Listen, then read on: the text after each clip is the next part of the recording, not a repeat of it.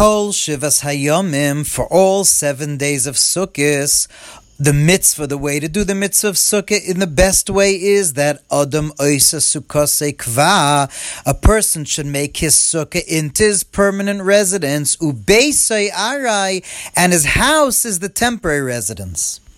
In other words, the best way to do the mitzvah of Sukkah is to spend as much time as possible in the Sukkah for all 7 days, and to make it kva, to make it as your permanent residence to the extent that you bring your expensive vessels and your good dishes, your good tablecloth into the Sukkah. A Sukkah that's done the best way should look like one's home. And that's a beautiful idea if you think about it, because of course we've learned already many times in the Mishnah that the Sukkah has to be a temporary dwelling, not a permanent one like Rabbi Yehuda. And that means that for 7 days, we dwell in impermanence. You have to live in the impermanence of the sukkah, which is a beautiful, very deep idea. Says the Mishnah further, but at what point are you actually able to leave the sukkah? When are you no longer obligated? Meaning, we've learned already that you don't have to be in the sukkah during the 7 days. You have to eat in the sukkah the night of Sukkot. The rest of the 7 days, if you want to eat bread or a whole meal, you have a mitzvah to do it in the sukkah. Other things, as we spoke about, that's a whole question halachically, but certainly bread you have to eat in the sukkah all 7 days. It's best to be in the sukkah, never to leave the sukkah, as we said. But the minimum is whenever you eat bread. But the Mishnah now says, at what point, even if you do want to have bread during the 7 days, at what point do you not have to be in the sukkah? When are you no longer obligated to be in the sukkah? So the Mishnah says, Yordu Geshamim, if it starts raining, not a drizzle. At what point is the rain enough of reason that you're no longer obligated, that you could leave the sukkah?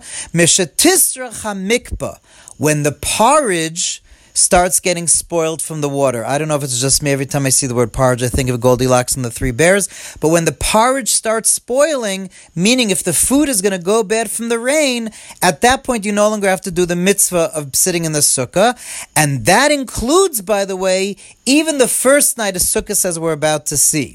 But the general rule that's very important to know, as we already mentioned yesterday when it comes to a man and his wife, the idea of Teishvu Ke'ein Taduru, one has to dwell in the sukkah like you would live at home. And therefore, if the sukkah becomes uncomfortable and unbearable from the rain or any other reason, one is no longer obligated from sukkah, and one could eat even bread inside the house. But that means even the first night of Sukkot, which we've learned is a mitzvah chiyuvus, you have to eat in the sukkah. Even so, the first night, halachically, if it has that much rain, you don't have to eat in the sukkah. But the Mishnah says, Mashlu Mashal, they gave a parable for such a thing, that the first night of Sukkot, when it's the biggest mitzvah, it starts raining.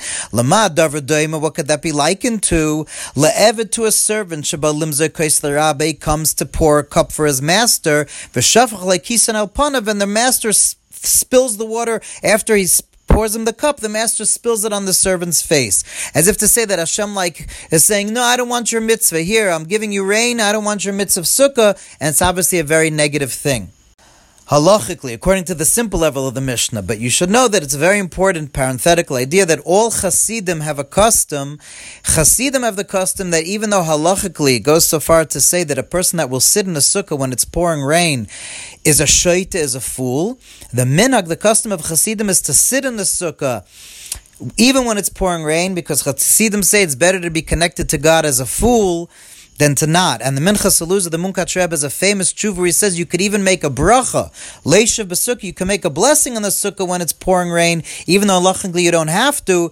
because as he explains at length over there. But the idea basically of his response is that the whole p'tur, the reason you don't have to sit in the sukkah is Teishu Kein Tadur. You have to sit in the sukkah, live in the sukkah the way you would in your house.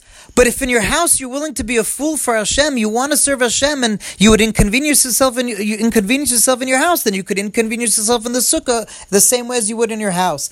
Parenthetically, one year the Berditchever, the holy Rebbe Levitic Berditchever, the first night of Sukkot, it was raining.